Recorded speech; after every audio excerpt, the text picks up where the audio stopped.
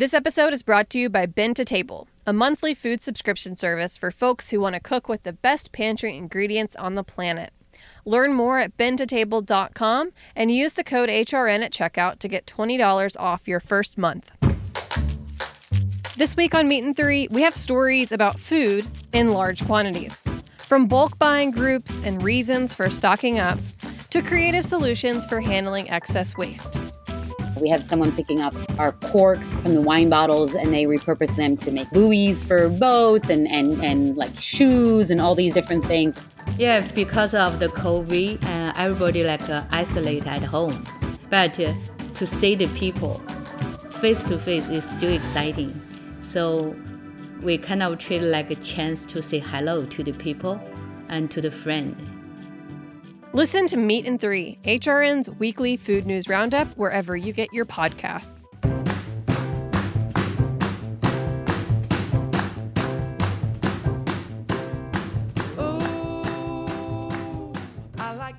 Okay, well, welcome to the fall here at Heritage Radio Network. I'm your host, Kathy Erway, and you're listening to Eat Your Words. So it's been a tumultuous year for many people. It has also been a very busy fall here at Heritage Radio Network. For one thing, we've just to let you know, we've started doing some virtual events. And right now you can sign up for a virtual cooking demo that Heritage Radio Network is hosting with yours truly, me, Kathy Erway. And I am actually going to be demonstrating for my new book, Sheet Pan Chicken. This will be taking place October 22nd, so you can buy tickets right now for it at Eventbrite. You'll also get a copy of the book, Sheet Pan Chicken, thanks to Books Are Magic, a local Brooklyn bookstore here. You'll also, if you're one of the first 20 people to sign up, you'll get free spices from Burlap and Barrel Single Origin Spices. And the event is also sponsored by Springer Mountain Farms, so we hope you check that out. And on to today's show.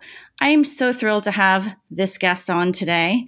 It is a long-time food columnist, a veteran journalist. And, you know, it might seem like there's no end to urgent crises to address in 2020, but there are so many things that we aren't talking about enough, it seems, this election season. And, you know, as a pandemic continues to rip through the nation, taking lives and livelihoods, still, the food industry, and certainly on this network, we do hear a lot of discussion about, you know, what's going to happen to the restaurant industry. So this is something that is very visible, right? We see restaurants, most people interact with restaurants daily. But if we look beyond this and we look to the farming industry, which many of us don't interact with daily, it's where we get our food. So, and even before the pandemic, the U.S. farming industry was in a perilous state. So my guest today is a leading journalist covering the food system. He writes about it right now in Mother Jones and before that at Grist. And his first book came out this summer. It is called Perilous Bounty, The Looming Collapse of American Farming and How We Can Prevent It. I'm so pleased to welcome on the show, Tom Philpott. Hi. I'm so happy to be here, Kathy. Thank you so much for joining. And thank you for this tremendous book. How long did it take you to work on? Oh, wow. I basically started with the research hardcore in 2017. Mm-hmm. So a couple of years, but really this is stuff I've been working on and thinking about for a long time, like going back at least a decade. Mm-hmm. You've been also a farmer yourself. So from 2004 to 2012, you were a farmer at Maverick Farms in North Carolina. So you bring that ecological background to your work as a journalist as well. That's right. Was this something that was, I guess, something you've been thinking about for even longer when you were when you were a farmer too? Yeah, you know, in fact, I started to write about food politics when I was still a farmer. I started in 2005. And I'd been farming for about 2 years. And I had actually been a financial journalist in New York City and kept that job for the first year kind of remotely while I was farming. And then when that job ended, I had all this discipline to write every day and had all these thoughts that I was thinking about the food system and how my perspective on it was changing from being a farmer. And so I just started to write a personal blog in 2005. And that's sort of how this whole career as a food politics writer started. Fascinating. Well, congratulations. Your work is really impactful. It's too bad that this came out at a time when there's so many other things on everyone's mind. I mean, pandemic, election, you name it. But it's so urgent, this book. And I'm curious how the reception has been so far. I mean, I think I've been, very pleased and honored to get some nice reviews. I got a New York Times book review from Corby Kummer that was really nice. But I think that you're hitting on something really important about the way that the book came out. It's a little bit of a tough sell in 2020 when we're basically living through this, series of apocalypses.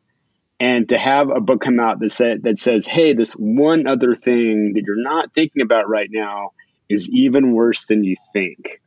So I think that it's a little bit of a tough sell to get people to think about the sort of ecological crises that are haunting the food system. But at the same time, I think that, the pandemic has ripped the veil off of so much injustice in our society that I think, I think we've talked about I know you guys have talked about in Heritage before about the plight of meat packing workers during the pandemic. I think that does open a conversation for thinking more broadly about the food system. So it's a little bit of a mixed bag. Right.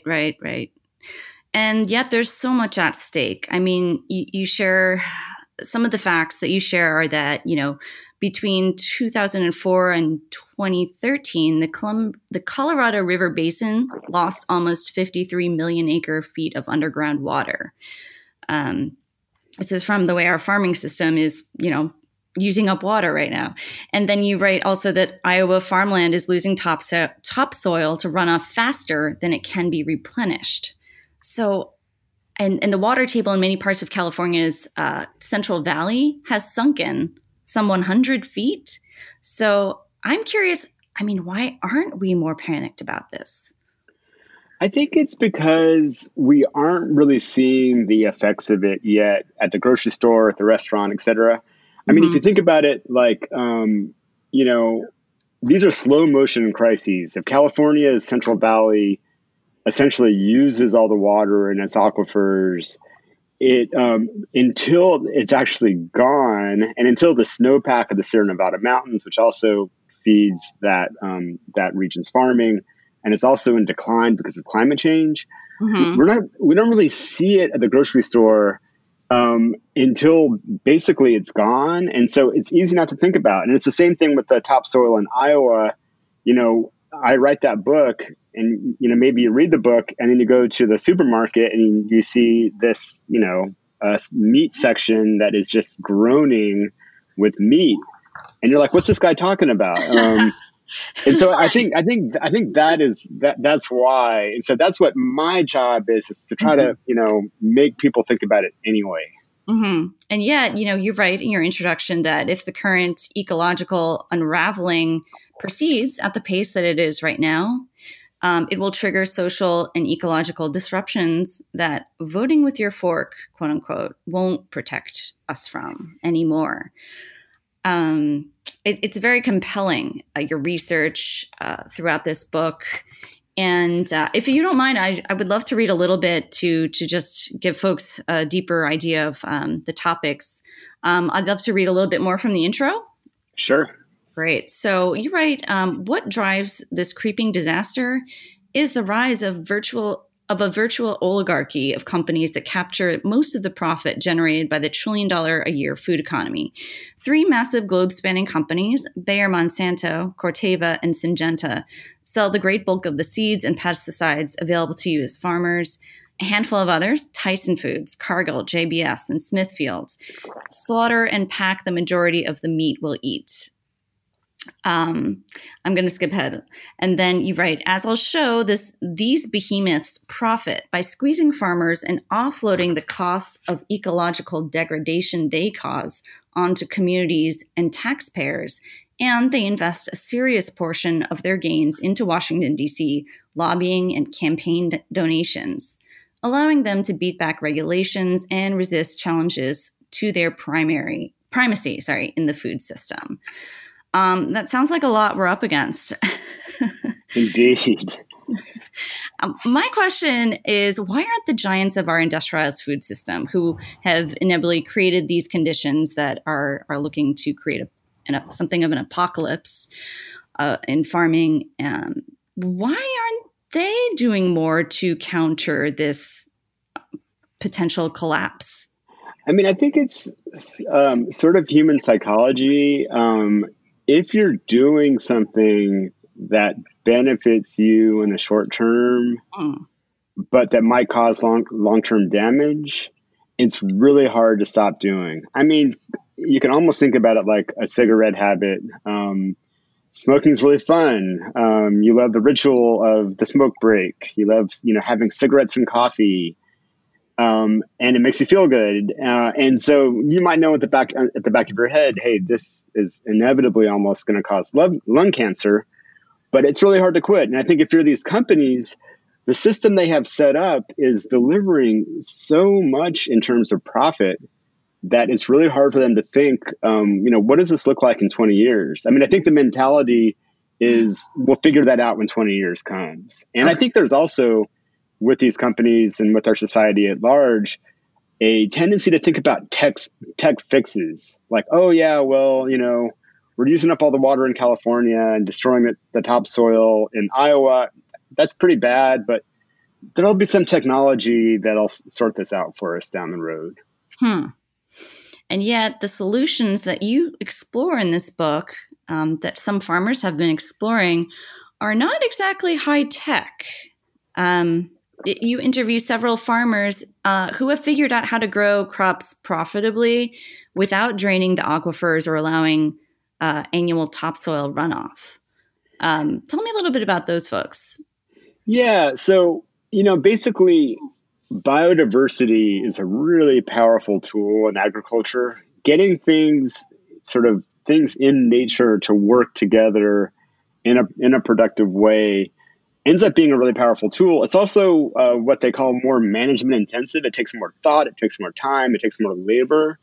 And so I think that is the reason why it has been, so, I don't want to say easy, but so effective to get American farmers, to move away from biodiversity and rely on chemicals to do the job that biodiversity would do otherwise. But what these farmers that I profile in the book, what they're doing is, like in the Midwest, basically, most farms there grow 2 crops every year, corn and soybeans. They plant them at the same time in the sort of late spring. They harvest them at the same time in the fall. And in between planting and harvest, between harvest and the next planting, they leave them bare. So the ground is bare, and yet that's why you get all this topsoil loss, because these really powerful climate change driven storms come in and just pummel the soil and send it moving, down streams and down rivers. And so what these farmers are doing is they're growing more crops. It just sounds so simplistic, but it's, basically the way it is. They're growing more crops in this corn and soybeans, keeping the ground covered. And the benefits of that simple biodiversity, just having more crops in corn and soybeans, what it does is it breaks weed patterns. And so that means less need for herbicides. It breaks pest pattern, insect patterns. So less need for insecticides. And it also develops fertility in the soil, because you can, use more legumes to fix nitrogen, and that means less fertilizer. And so they're seeing drastic reductions in agrochemicals, much cleaner water leaving the farm, and also holding soil in place. And so it's great, but the problem for agribusiness is it's basically making their products not useless, but making them way less useful, making them marginal instead of central to the growing system. And so that's why agribusiness is not encouraging this kind of farming. To be a layperson, why don't they pivot to growing or selling, seeds of legumes and other, biodiverse crops? That's a great question. And so the answer is that the seed industry, the seed business is kind of a sleepy business. Mm-hmm. You can make a profit in it, but it tends to be rather low margin, low profit. And so what you had, before, let's say the 1960s or 70s, you had these regional family seed businesses. There were lots and lots of them. It was like a good family business. No one was getting super wealthy from it.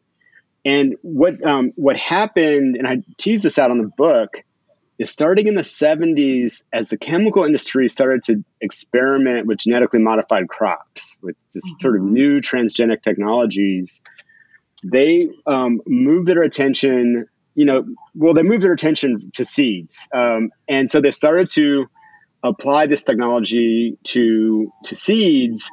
And what that meant was an increase in patents, an increase in intellectual property enforcement, made it more and more difficult for farmers to save seeds.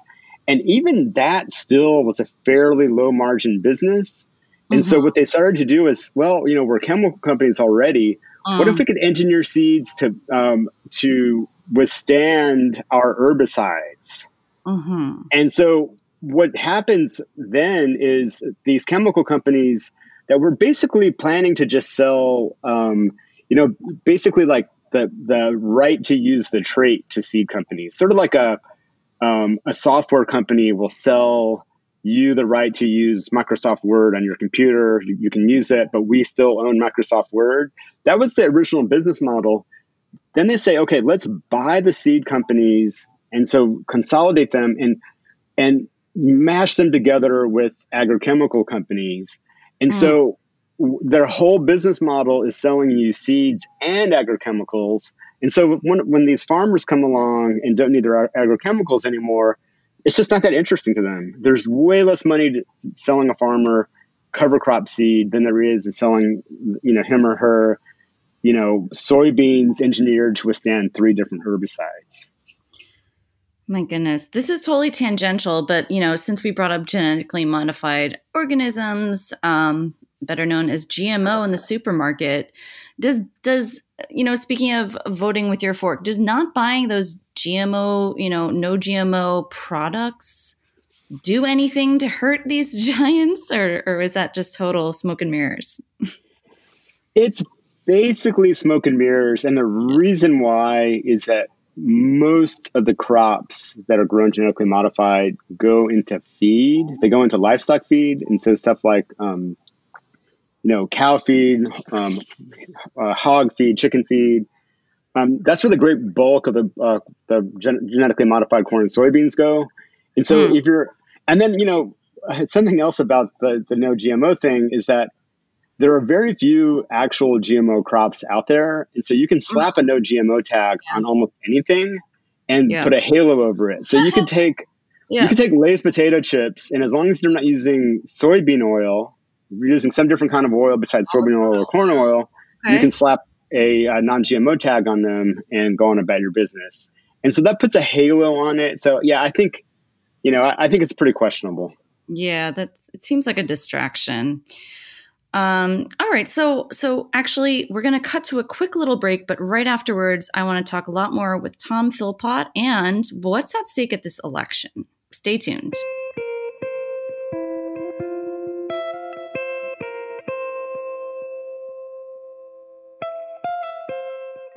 This episode is brought to you by Bin to Table, a monthly food subscription service for folks who want to cook with the best pantry ingredients on the planet, founded by Ben Simon. After working for President Obama, Ben spent 5 years traveling the world for Greenpeace, campaigning on climate change and sustainable agriculture. He always kept his eye out for delicious food to bring back home.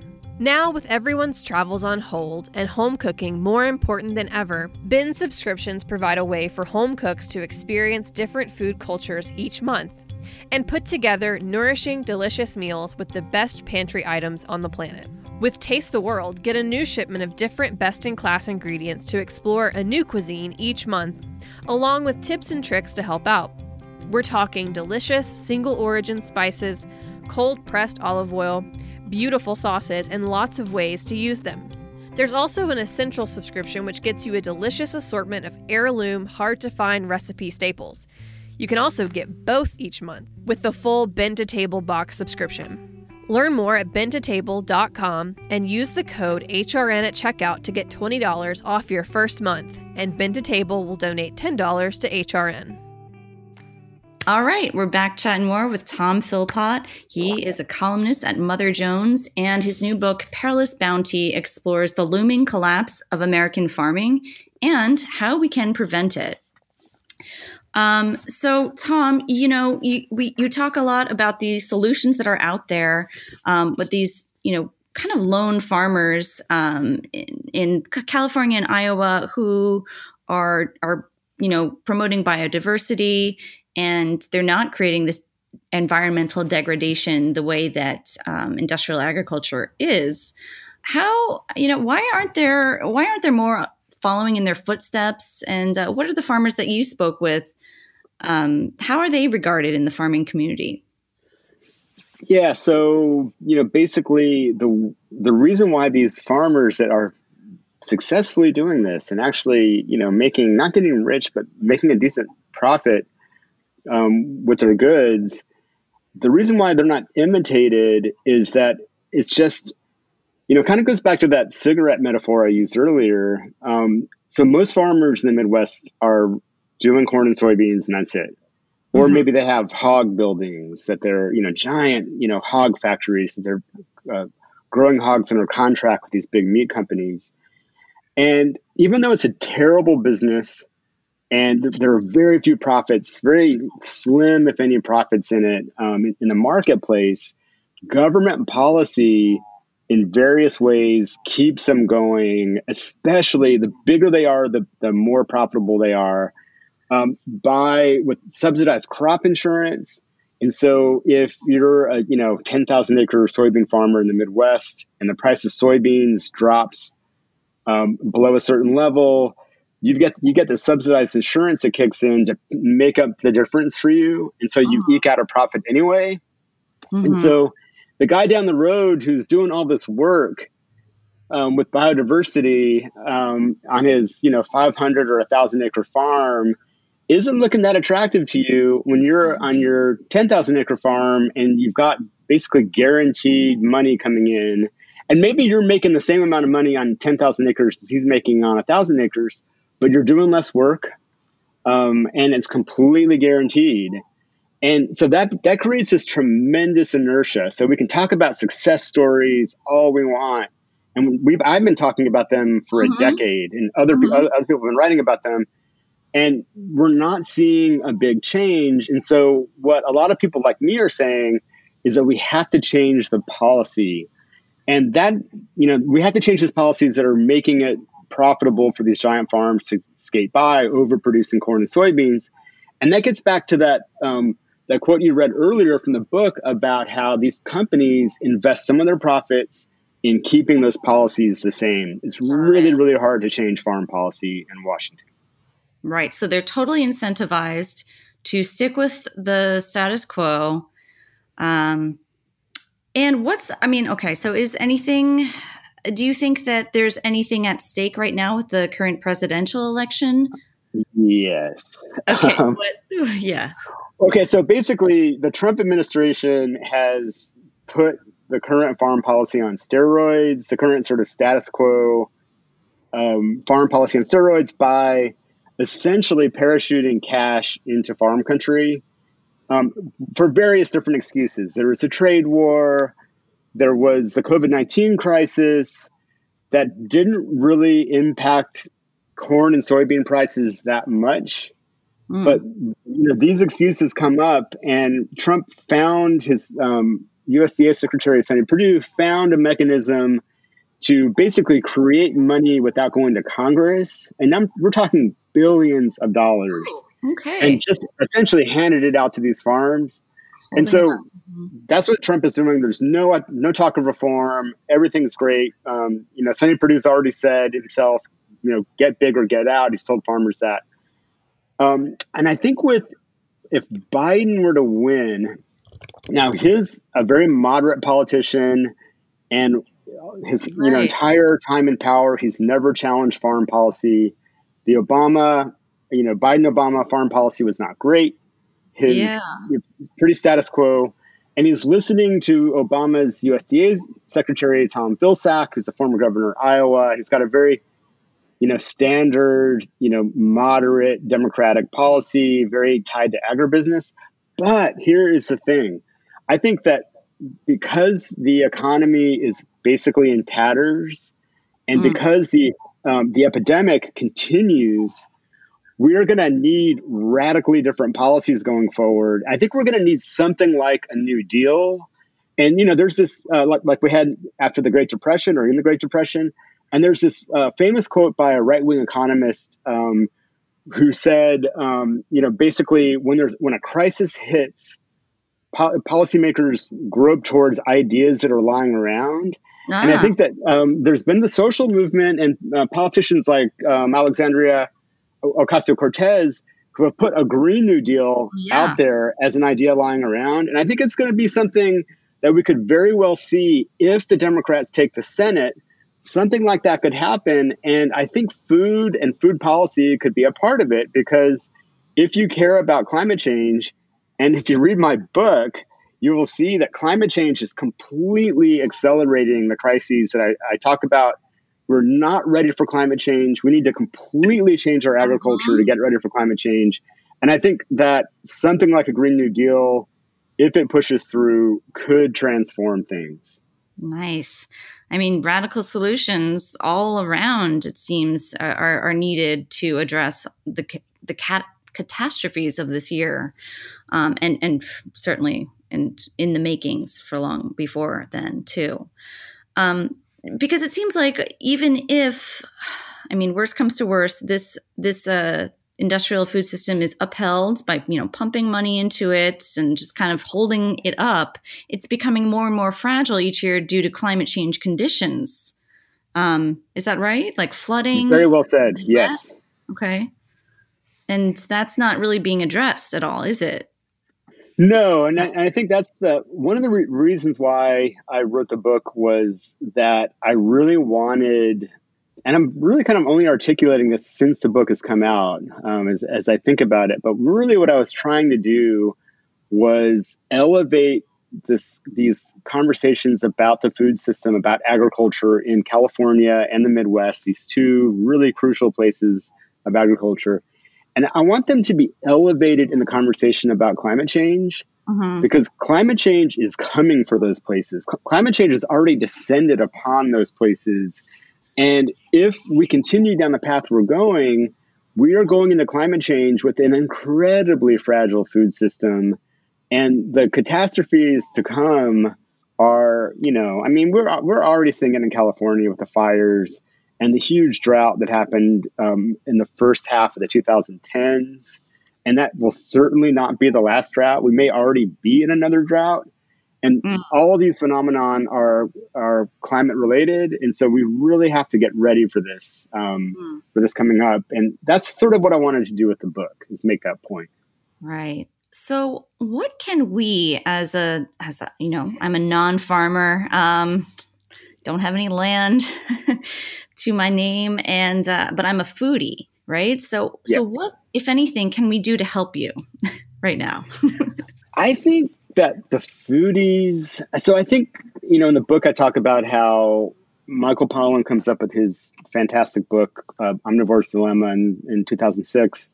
And he says, vote with your fork. And I think that foodies have done an incredible job of doing that. I think the rise of farmers markets and CSAs and farm-to-table restaurants are not to be sniffed at. They're an accomplishment. They didn't exist in anything like the current form 30 years ago.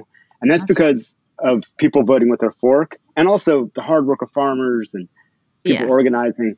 But I think that now we've reached the limits. We need to continue voting with our fork, but we've reached the limits of what we can accomplish with it.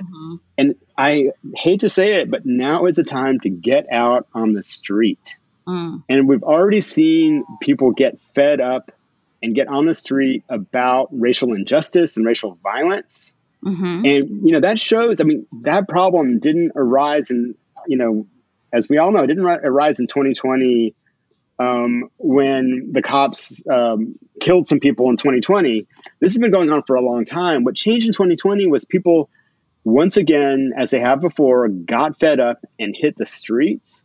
And I think that same energy has to come to bear with climate change. The fossil fuel industry has an even more powerful lobbying arm and even more damaging product. And it's not going to give up its prerogatives easily, the food industry as well. And so I think getting out in the street and demanding climate action and demanding that food be part of that is what it's going to take ultimately.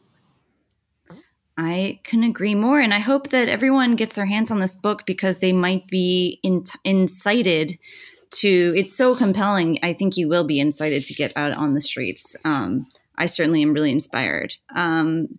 It looks like that's about all the time we have for today, but that was an incredible, thank you so much for your time. That was an incredibly inspiring interview, an incredibly important book that you've written. So yeah, thanks so much, Tom. Thank you, Kathy, for all the great questions. Absolutely. So Perilous Bounty is out from Bloomsbury. You can get it wherever you get your books. Certainly bookstore.org is somewhere I've been getting my books a lot lately. But if you have a local bookstore, we hope you can go out and support it. Tom, I know you're in Austin, Texas. Do you have a favorite bookstore of yours? In Austin, Texas, Book People is fantastic. Fantastic. All right. Well, from everyone here at Heritage Radio Network, thank you, Jeet Suresh Paul, our engineer. And we'll see you next week on Eat Your Words. Eat Your Words is powered by Simplecast. Thanks for listening to Heritage Radio Network, food radio supported by you. For our freshest content and to learn more about our 10-year anniversary celebration, subscribe to our newsletter. Enter your email at the bottom of our website, heritageradionetwork.org. Connect with us on Instagram and Twitter at heritage_radio. You can also find us at facebook.com/Heritage Radio Network. Heritage Radio Network is a nonprofit organization driving conversations to make the world a better, fairer, and more delicious place. And we couldn't do it without support from listeners like you. Want to be a part of the food world's most innovative community? Subscribe to the shows you like, tell your friends, and please join the HRN family by becoming a member. Just click on the beating heart at the top right of our homepage. Thanks for listening.